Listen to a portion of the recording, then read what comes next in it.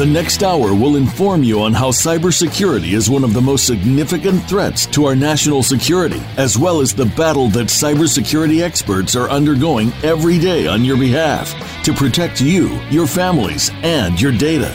Welcome to Task Force 7 Radio with your host, the President and CEO of Task Force 7 Radio and Task Force 7 Technologies, George Reedus. Hello, everyone, and welcome to episode number 130 of Task Force 7 Radio, the voice of cybersecurity. I'm your host, George Reedus. I want to emphasize that all opinions expressed in the show are my own and not my present or past employers. I've never disclosed any sensitive intelligence that I've been privileged to as a result of my current employment, and I will never knowingly disclose any classified information related to any security clearances I presently hold or have held in the past with the United States government, and nothing I say during this show should be construed as legal or financial advice. Before we get started, I remind our listeners you can go online to the Cybersecurity Hub and read a recap of tonight's show and get other up-to-date cybersecurity breaking news at their very cool website, www.cshub.com. The Cybersecurity Hub is an online news source for global cybersecurity professionals and business leaders who leverage technology and services to secure their networks. The media professionals at the Cybersecurity Hub are dedicated to providing the latest industry news, thought leadership, and analysis in the cybersecurity space. So again, to check out our recap of tonight's show and get other up-to-date cybersecurity breaking news, go to the Cybersecurity Hub at cshub.com.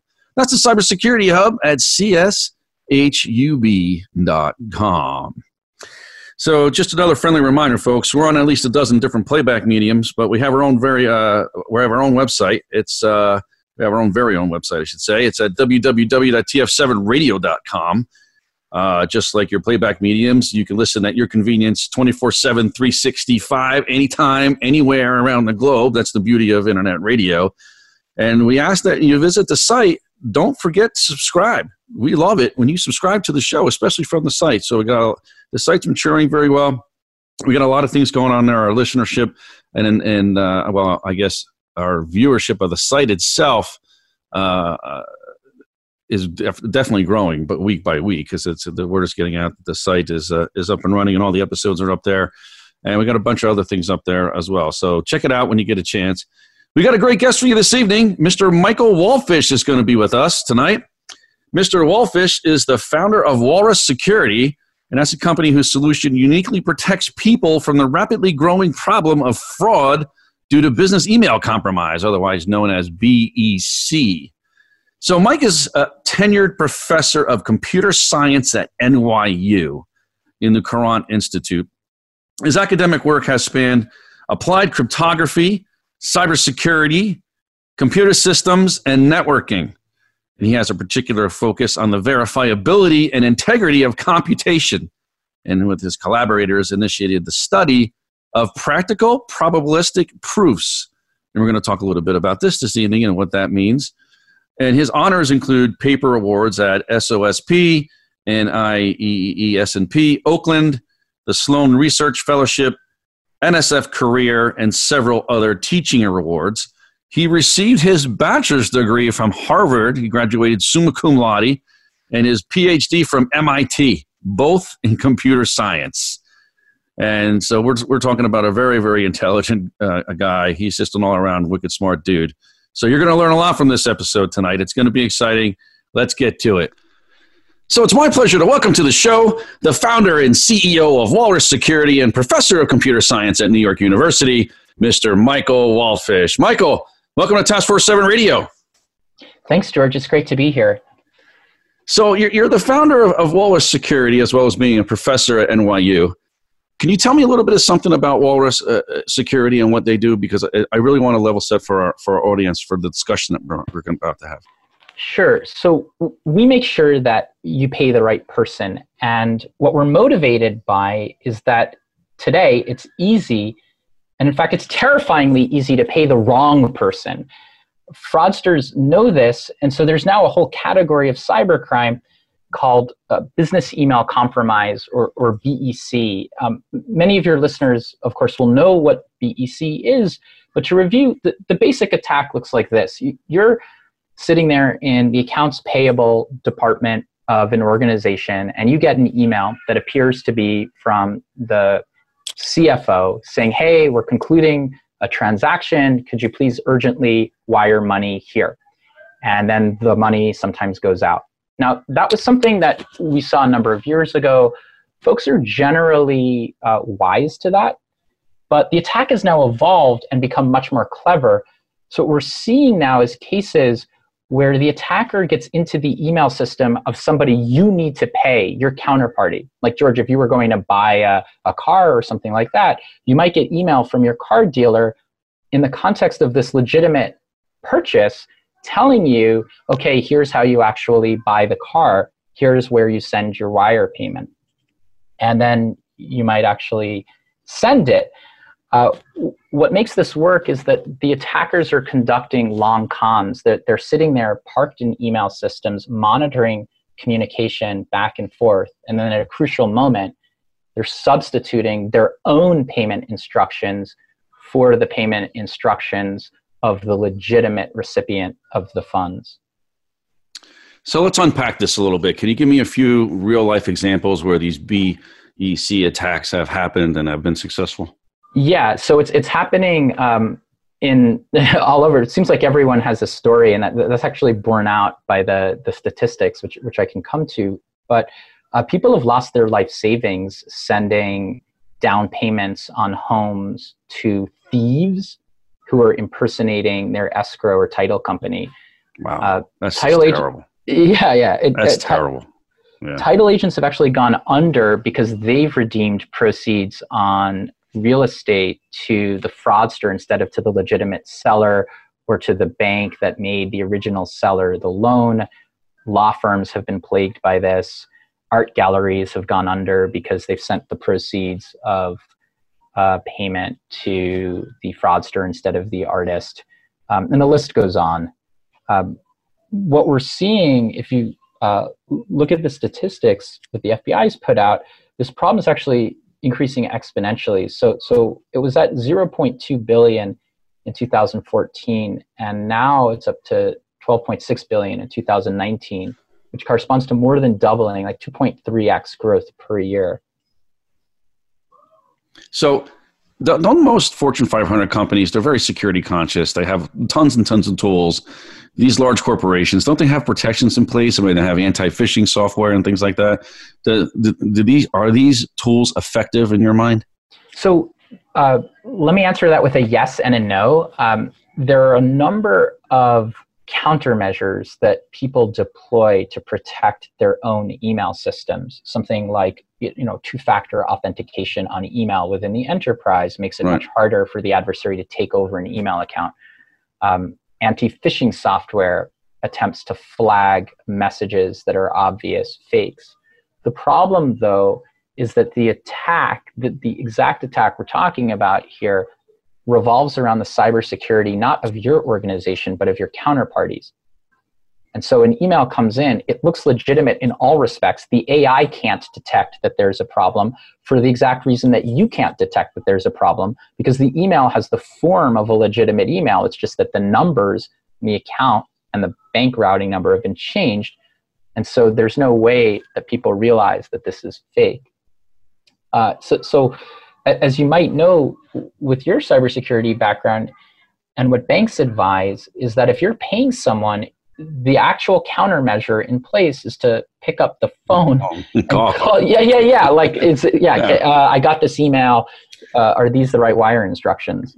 Yeah, these treasury systems are very automated in a lot of sense, and you just basically put everything into motion, and people get paid. But there's nothing better than picking up the phone and saying, "Hey, did you just request this, payment, or did you request this transfer, or whatever it is?"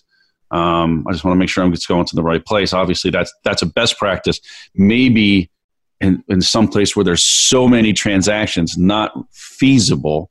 But so let's talk about that. What is the best practice? What are best practices in this situation? So it's really the phone call. That is the standard advice. And the problem with that is what we found from talking to lots of folks, and this includes folks at banks, companies, even law enforcement, is that phone calls, unfortunately, are a custom more honored in the breach than the observance. And that's because of exactly what you said, that if there's a high enough transaction volume, it's inconvenient, or you're trying to conclude a transaction quickly, like you're not going to pick up the phone. It might not be viable. Yeah. Beyond that, and this is going to sound a little bit weird, but people actually make the phone call incorrectly. And like, you might be asking yourself, how can I make a phone? Like, this is ancient technology. How is it possible to use the phone in a wrong way? And the answer is that you actually have to be careful about how you do it. You have to make the phone call outbound yourself. And a lot of folks forget that. They're just trained, I need to confirm by phone. And then an inbound phone call comes in, the caller ID is faked, and the organization that's supposed to be making the phone call, in fact, is not gaining that security because the inbound phone call comes from the fraudster. Another thing we've seen, it's very common, you get email asking for payment and you're expecting that email, and we'll see people reply to that email saying, okay, I need to confirm by phone, where's a good phone number I can reach you? And it's a totally natural thing for a person to do, but it's not secure, because if the email itself was spurious, then the attacker gets that email and replies with their own phone number, and that can and does happen. Sorry, yeah, you were gonna. No, no, go ahead, finish it. Yes, so another issue, and this gets into things that very few companies will resist, is that the fraudsters know about phone confirmation, so they'll arrange to change the phone number that's on file. Going back to the theme of a long con, what they'll do is send email impersonating, for instance, a vendor to a large corporation saying, okay, our phone number's changed, here's the new one. They don't ask for money. Then a new phone number goes on file, and then 30 days later, or 60 days later, 90 days later, whatever it is, the attacker will send fake email asking for payment or saying, look, our payment instructions have changed. And then the accounts payable department will do the right thing. They'll call the phone number, except that phone number is the wrong phone number now because the attacker had successfully changed it. And it turns out that companies generally, from what we've looked at, don't have good processes around changes to phone numbers. You have to treat that phone number change as just as privileged an operation as wiring money. Yeah, so I'm starting to get this, and now I got a different question that I was going to ask. Yeah. And so now during this crisis, right? Everybody's not at work. Everybody's using different phone numbers. Really, I mean, not everybody has the ability to use the work number at home right now. A lot of it is transferred to different numbers. People can call the work numbers, but how are people dealing with this? They're not even at their normal place of business. Yeah. So this is actually a big problem. As you probably know, over the last several weeks, given the crisis, there has been an uptick in business email compromise. I think one of your recent guests also alluded to this. Part of the issue, if you just take a step back, is that people got wise to a pattern. It was suspicious if the Treasury Department, for example, got an email from an executive saying, hey, there's this one-time payment because of this one-time thing. It's urgent. Can you wire money to this place you've never wired before? Oh, I'm not in the office. Call me on my cell phone to confirm. That used to be extremely suspicious, but now that's the actual pattern. And so the advice to people sending money to be on the lookout for anomalies isn't as applicable because we're living through an anomaly. So once the legitimate payment requests have that form, then it means that there's an opportunity for the adversary to cloak their spurious, fraudulent emails as looking like one of those expected anomalies. Yeah, so now you've piqued my interest. I want to know how Walrus deals with this.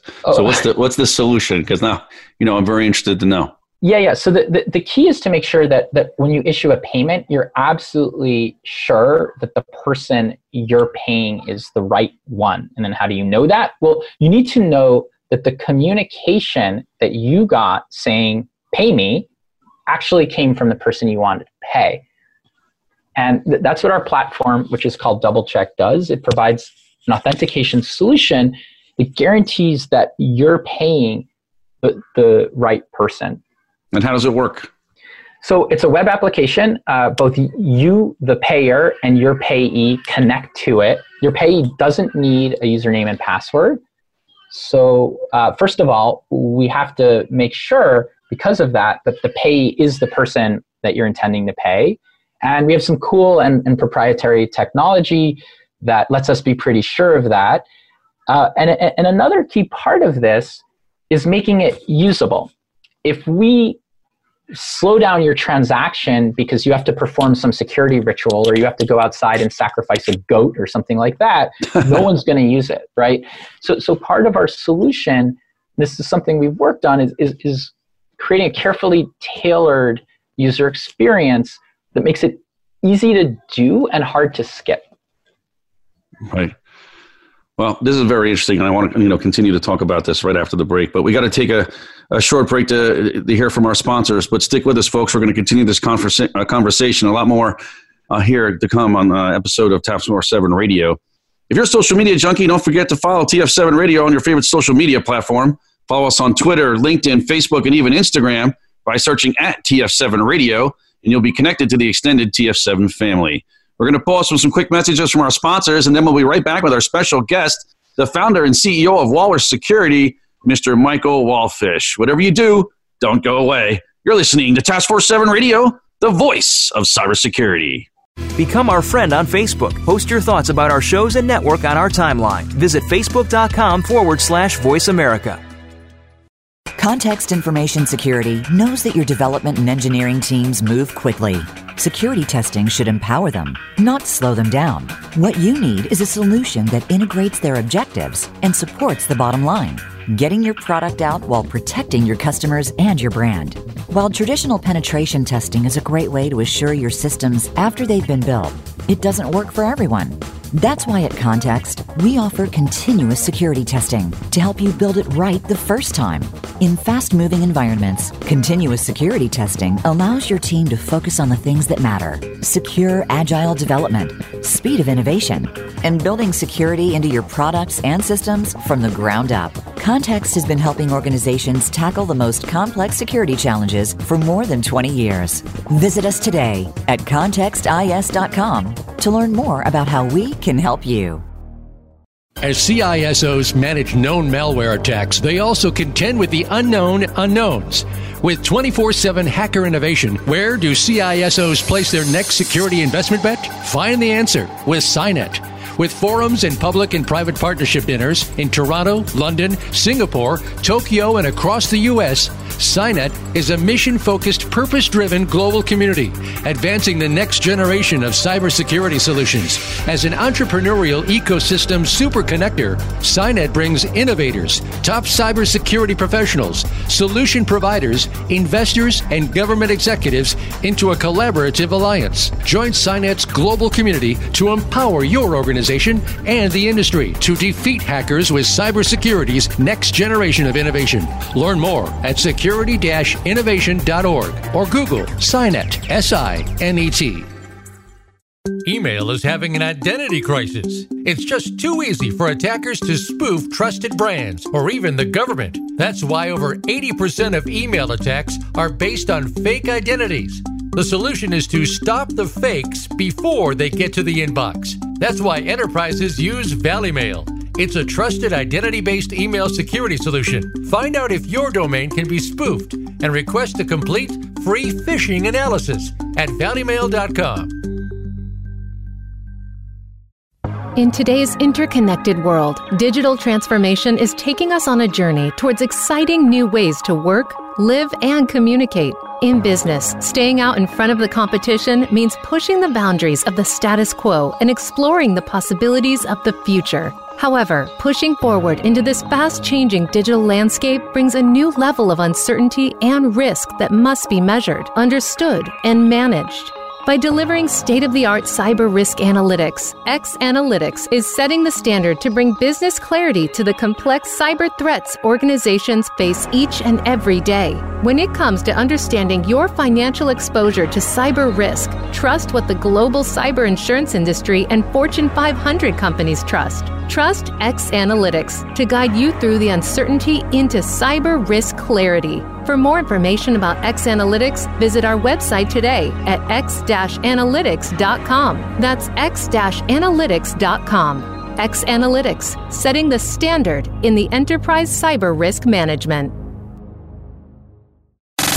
Have you friended us on Facebook yet? Why not? Just go to facebook.com/Voice America or search for the keywords Voice America. Once you are part of our Facebook network, you'll receive daily messages about what's happening with our shows, this week's featured guests, and new happenings at the Voice America Talk Radio Network. And you can add your voice to the always active discussions on our timeline. Just go to facebook.com/Voice America or search for Voice America.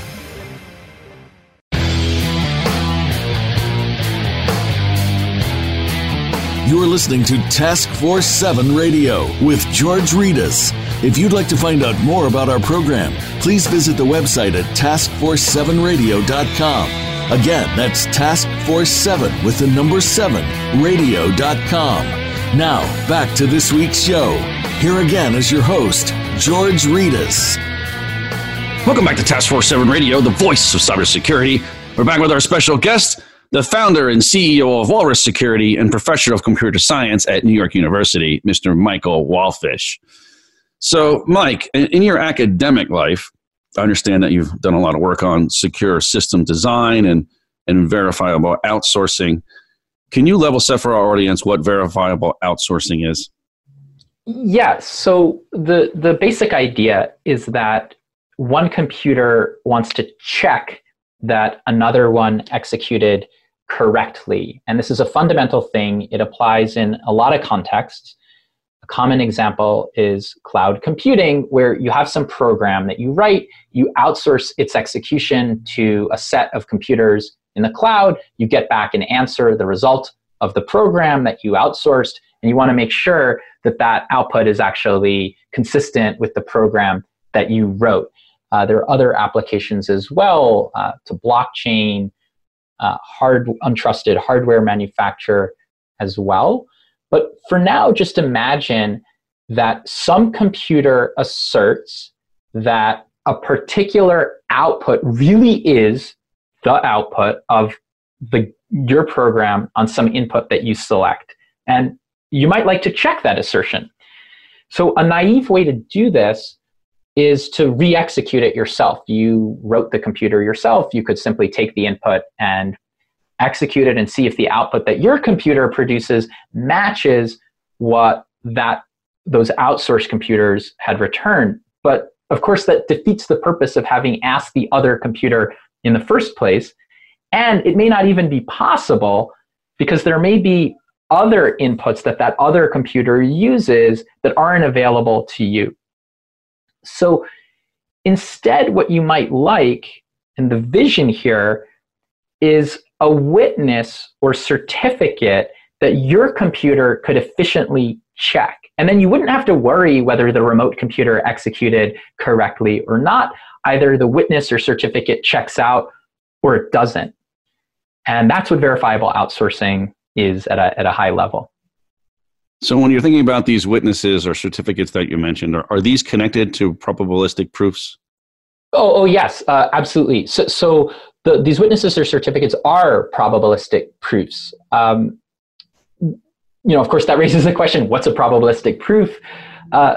It's a kind of mathematical object from theoretical computer science. And in fact, they sound impossible when you first hear about them. They're extraordinary. For example, one of the central mathematical results in that research area is that the computer doing the checking, which we sometimes call a verifier, can actually gain assurance in such a certificate by only checking it in a handful of locations, not even checking the entire thing. And that sounds crazy when you first hear it, but the reason it works and the reason that we call these probabilistic proofs is that random checking is essential. If the untrusted party, the one with the burden of producing the proof, doesn't know where in the proof you're going to be looking, then it can't arrange its answers to fool your questions. One way to think about this is that it can't really ruin the proof or fake the proof in many places. Otherwise, your random checks would detect it. A variant of this idea is a so-called interactive proof, where one side, the verifier, essentially cross-examines the untrusted computer.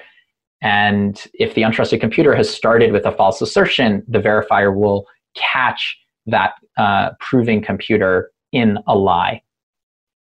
So this sounds pretty interesting. Is this something that you invented? No. It actually was something that started in the 1980s.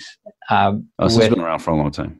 Well, so it's interesting that you say that. I mean, it's actually, I think it's fair to describe it as revolutionary. The revolution's unfolded somewhat slowly by the standards of revolutions, but it's the 1985 paper that got it started is called The Knowledge Complexity of Interactive Proof Systems by Shafi Goldwasser, Silvio Macaulay, and Charlie Rakoff. And Shafi Goldwasser and Silvio Macaulay actually won the Turing Award, which is the Nobel Prize it's the Nobel Prize for computer science is how it's often described. And one of the things they won that for was this paper, which provided the first probabilistic proof. And there have been lots of mathematical work on probabilistic proofs over the 20 years after that. But these were mainly theoretical, not mainly, they were entirely theoretical. And they had, if you were to actually try to implement them or build them into a system, they would have had like galaxy-sized costs, literally. Like the number of bits you'd need to represent one of these certificates would be like larger than the number of atoms in the universe. And the time it would take to produce one of these proofs for the untrusted thing would be thousands of years. So now when I say that, it sounds a little bit disrespectful to the mathematical computer scientists, but really it's anything but. It was a massive intellectual achievement for them to prove that this was even, or to illustrate that this was even possible in principle. Anyway, my group's contribution, so you asked, did I invent these? No. But beginning about 10 years ago, several collaborators and I, Andrew Blumberg, who's actually a co-founder of mine at Walrus, Srinath Sethi, who's my graduate student at the time, now at Microsoft Research, we asked the question, hey, this mathematics seems extremely promising. Is it possible to incorporate this stuff into real systems? And my colleagues at the time thought that I was crazy because the costs were so high, but we were able to achieve speed ups that almost sound outlandish, like power, like a factor of 10 to the 20th power, which is normally not something you read about in a computer science paper, but we were able to accomplish that with a lot of hard work. And I think it was fair to describe our work, that work as a breakthrough, and in terms of bringing this kind of mathematics into practice. And that's been our contribution. But we did not invent the underlying mathematics, just to be clear. So what are some real life applications for this technology? So it's funny you asked that. So far, the deployed applications are in blockchain, and in particular cryptocurrency, most notably Zcash. There are a number of other startups that are incorporating this technology, typically all related to blockchain or cryptocurrency. In some sense, I think I'd like to see applications of this that go beyond trade in contraband and drugs and child porn. Right. It would be nice if we were using probabilistic proofs for other things. There are other applications; they just haven't been commercialized yet. So, for example, let's say that you're a hardware manufacturer and you're using a factory, or fab as it's known, overseas, and that fab happens to be located in a nation that your nation doesn't have the best relations with. Well, that gives you now have to worry about the threat that the manufacturer of the hardware actually builds the hardware in a way that's inconsistent with your design. So what you'd really like to be able to do is check the answers that untrusted hardware gives you. Is this expensive to implement?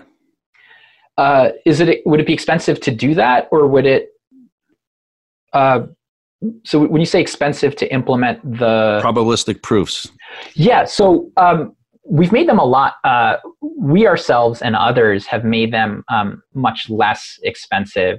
As I mentioned, we reduced costs by factors of 10 to the 20. There are a number of other things that we did as well. All of that has made them much more suited to practice. But I think it's fair to say that with the exception of cryptocurrencies, we're still, as a research area, not at the point where this technology has been commercialized, although we are trying to change that. So how's this related to like zero knowledge proofs or ZK snarks? Or yeah, so ZK proofs and ZK snarks have gotten a fair bit of attention recently. A zero knowledge proof is simply a probabilistic proof. It was actually introduced in that 1985 paper. It's one in which the proof issuing entity has some input available to it that the verifier simply doesn't get to see. So there's an element of this that provides some privacy to the proving entity.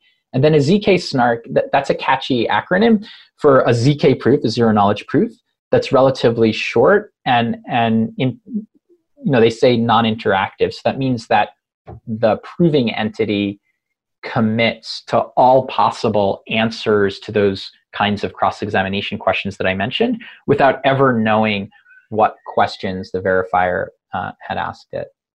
So, yeah. So if you had your druthers, where do you see this type of technology being implemented in the future? Like, what are the envisioned applications that you have for the future of probabilistic proofs? So what I'd like to see, I'd love to see it used in that untrusted hardware context that I mentioned earlier. There are other applications as well, things like private classifiers. If you are the user of a neural network and someone just hands it to you, you might like some sort of assurance that neural network was that the weights in there truly correspond to the training data. There might be cases where the entity that supplies you with the neural network does not have the greatest incentive to give you something that was accurately trained. And so you might like some assurance that the training was done in a high integrity way. However, the training data itself might be private or sensitive. So what a zero knowledge proof would enable is a proof and a probabilistic proof, be a proof for you, George, that the neural network you're using actually was trained correctly given the training data.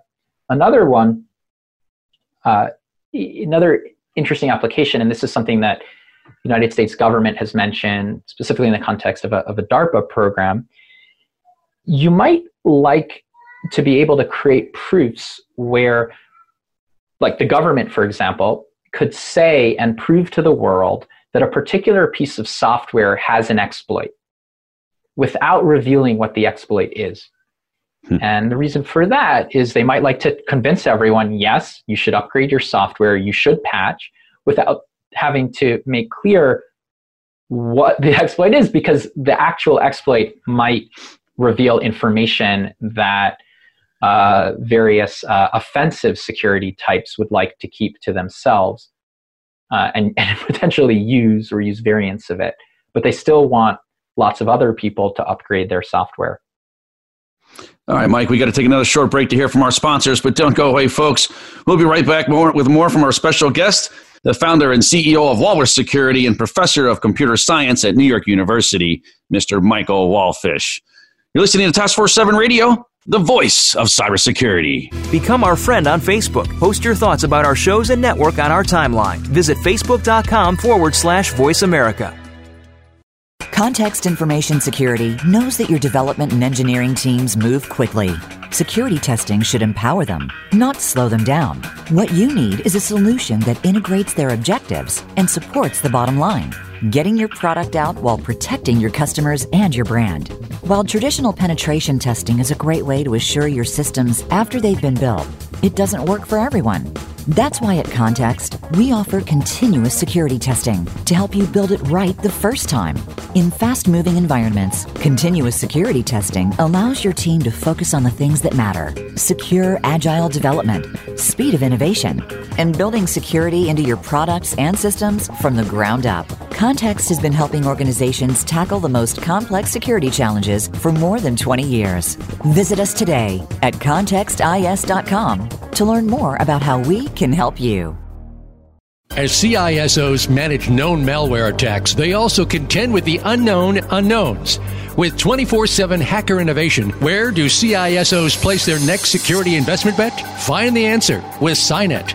With forums and public and private partnership dinners in Toronto, London, Singapore, Tokyo, and across the U.S., SciNet is a mission-focused, purpose-driven global community, advancing the next generation of cybersecurity solutions. As an entrepreneurial ecosystem super connector, SciNet brings innovators, top cybersecurity professionals, solution providers, investors, and government executives into a collaborative alliance. Join SciNet's global community to empower your organization and the industry to defeat hackers with cybersecurity's next generation of innovation. Learn more at security-innovation.org or Google SciNet, S-I-N-E-T.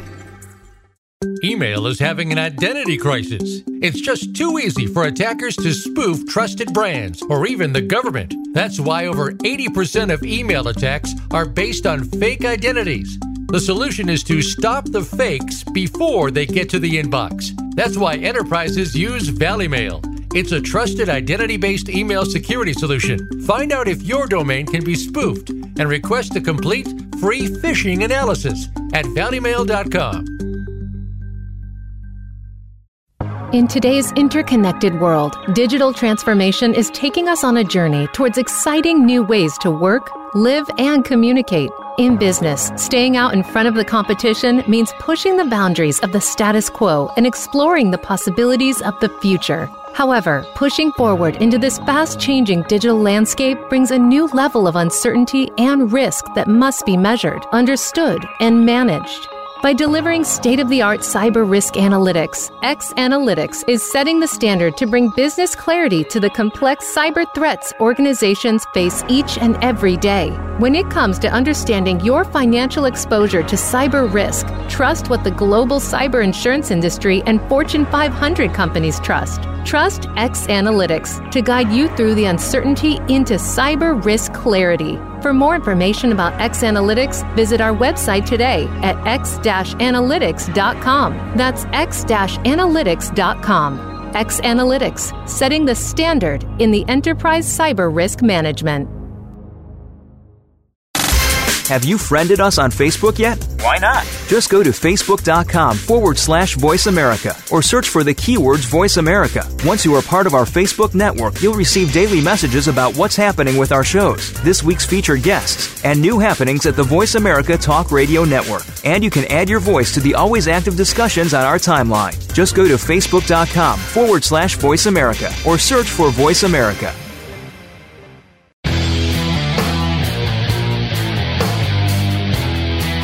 You're listening to Task Force 7 Radio with George Reedus.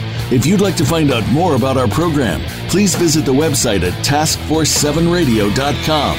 Again, that's Task Force 7 with the number 7, radio.com. Now, back to this week's show. Here again is your host, George Reedus. Welcome back to Task Force 7 Radio, the voice of cybersecurity.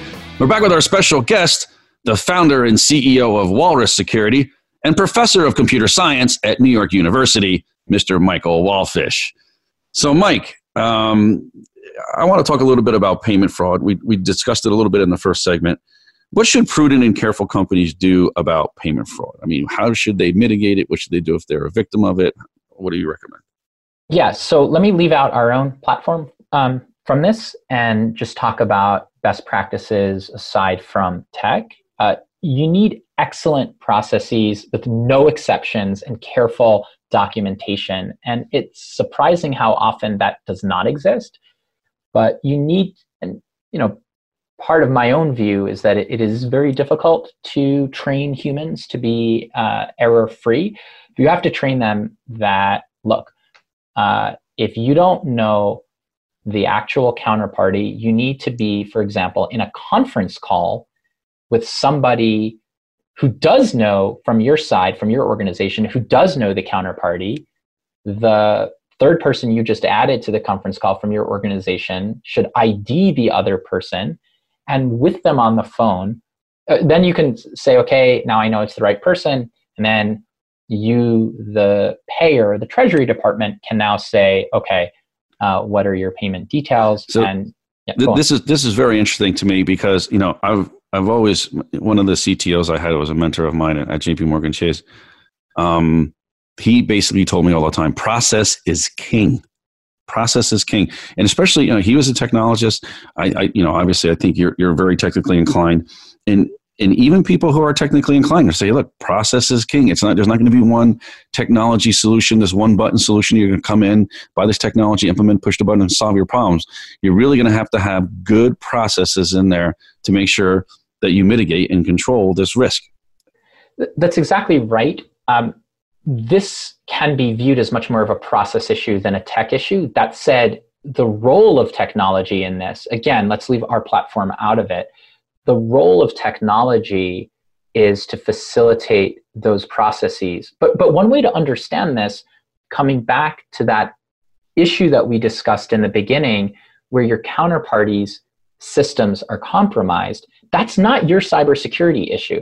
You can secure your systems till the cows come home. You can make it so that no one ever gets into any of your systems. But the point is that because the communication originates externally, you don't know whether it's actually authentic.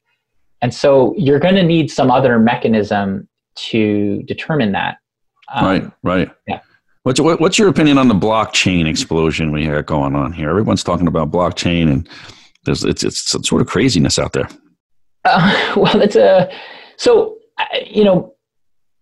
My own view, and this is also almost certainly a fact, is that they're overhyped.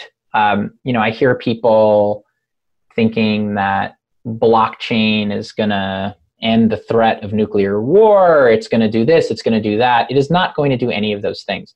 What blockchain actually provides is something pretty cool and new, which is that in a federated way, so you don't have to trust a single entity, it provides an immutable record of what happened. And that's definitely a useful construct. There are certainly scenarios in computing, in academic computer science, in industry where you want that, but it's hard to imagine something like that. At least, I may live to regret saying this, but if you think about the transformations in our lives that are going to occur as a result of our current crisis, those are almost certainly going to be many orders of magnitude more substantial than whatever blockchains will, whatever they will wreak.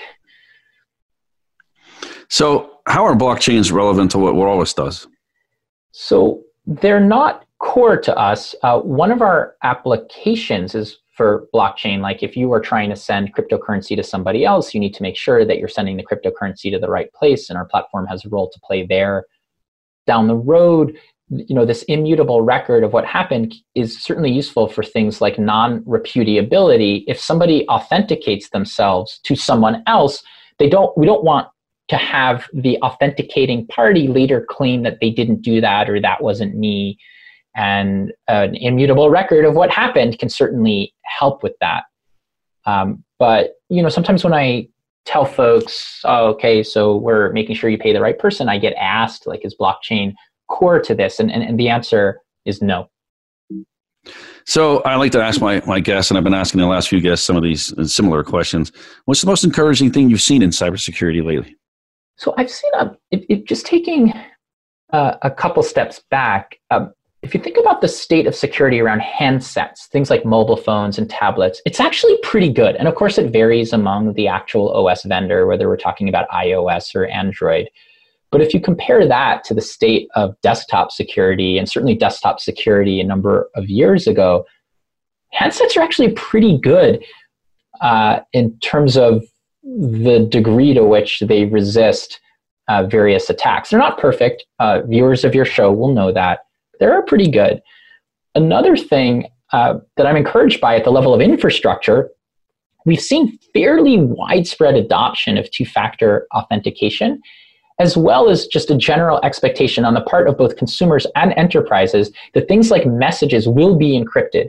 So when you use WhatsApp, again, many of your viewers will know this, but you use WhatsApp, you use even email is actually encrypted between email servers. And there's increasingly an expectation, which is fulfilled, but people do it, that data will be encrypted at rest. Then we come to the just general awareness on the part of the public about security. For example, people are much more aware now that there is such a thing as fake emails. I mentioned those scams at the beginning. Right. The attackers have had to get very good to impersonate, because people are now aware that there is such a thing as these fake emails. But even going beyond that, like if you think about, and George, just looking at your background, you'll be aware of this as well. Like if you think about the general awareness of security 10 years ago or even 15 years ago, we are like vastly ahead in public awareness of where we were then. And maybe some of that is due to the Snowden revelations about what large organizations are capable of. But just consider for a moment that at the Super Bowl, there was a commercial for a password manager. Yeah. But this is not something that would have taken place 15 years ago. So what's the scariest trend you see in modern security? Let's flip the coin. Yeah. So what's the other side of that? I guess, thinking about it, the fact that as the defenses get stronger, of course, the attackers are adapting. The sophistication of attacks is increasing. We're seeing things like SIM porting and SIM swapping, where adversaries gain control of phone numbers. And so then that's another reason that things like phone calls can be compromised.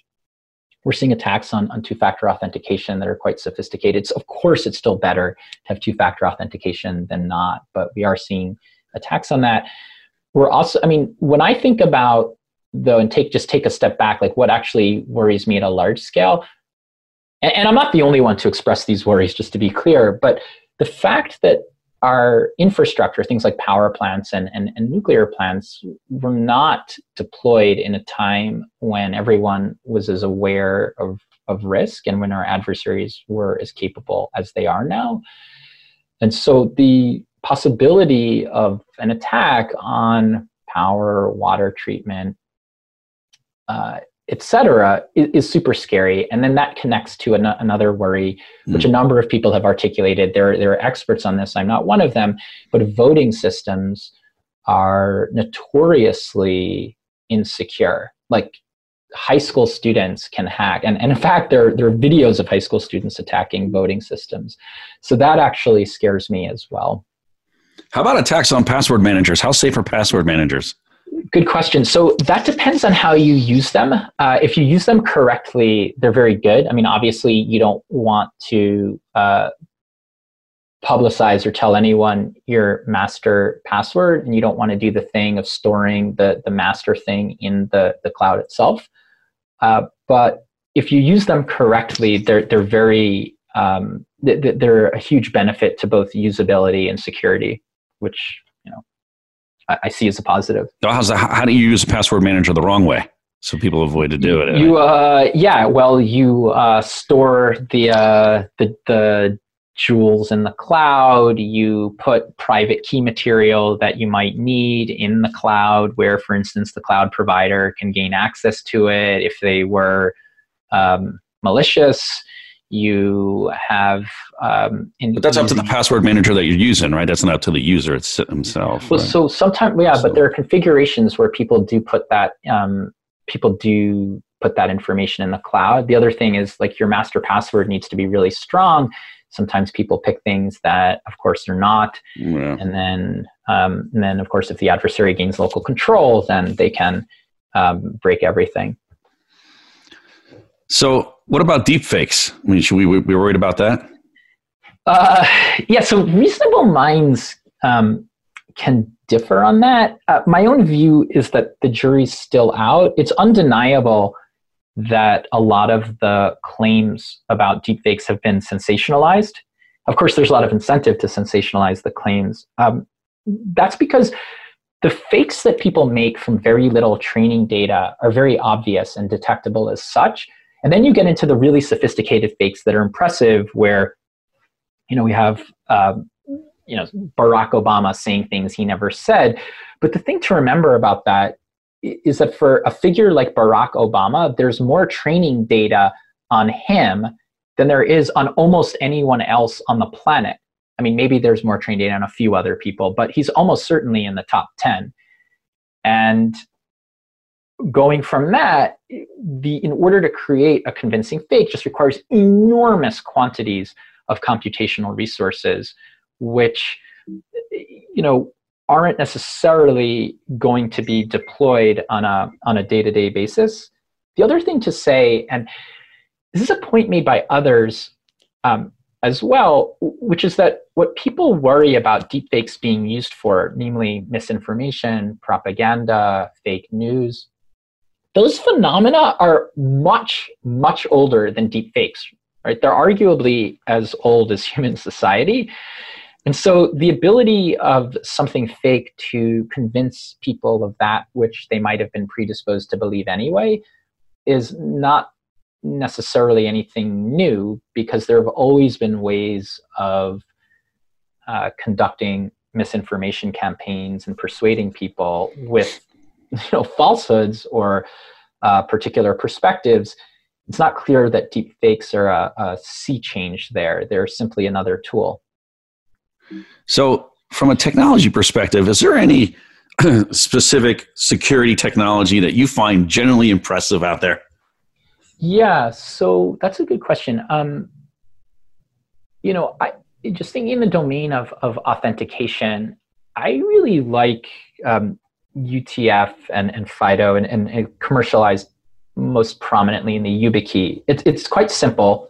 It works. It defends against a number of attacks. And then we see that mechanism being deployed in a very thoughtful and powerful way by, for example, Google in the context of their Beyond Corp initiative. And many of your listeners will know this, but what they've done is say, okay, we're going to redraw the trust perimeter of a network. We're not going to have it be the case that, if you're inside the network, you're trusted, and if you're outside, you're not. And if you're outside, there's a VPN that makes it look to the network like you are inside, even though you're out. And instead, let's just authenticate individuals on a per-service basis, with the YubiKey being a part of that. So I actually really like that design. Another technology that I personally like, and actually my team, both my academic teams and my teams at Walrus live within, is a platform called Keybase. And again, some of your viewers will know this. Disclosure, the founder of Keybase, Max Krohn, is a friend of mine. But Keybase actually does something that is not done by anyone else. And they, if you think about Slack, all of it, on the day that Slack is hacked, and we hope that's if they're hacked, not when they're hacked. But when they are, like so many companies, private communication is going to spill out onto the internet. And so you might like it if that communication were actually encrypted and authenticated. And Keybase does this. It does many other things as well, which I personally find quite useful. It's really the first plausible public key infrastructure that is usable, because of course usability is a huge problem when it comes to public key cryptography that I've seen. So I personally live within that and think that is a very interesting platform worth keeping an eye on. Mike, thanks so much for coming on the show. I really appreciate you coming on. I'd love to have you back. We got some panels we might be putting together. I think you'd be great on some of these panels to talk about blockchain and some of this more technical stuff. But I really appreciate you taking the time to speak with us.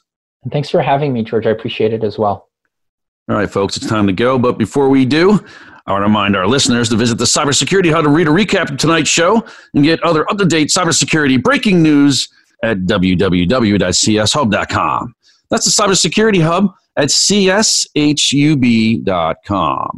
Thanks for tuning in. You're listening to Task Force 7 Radio, the voice of cybersecurity. Stay frosty out there.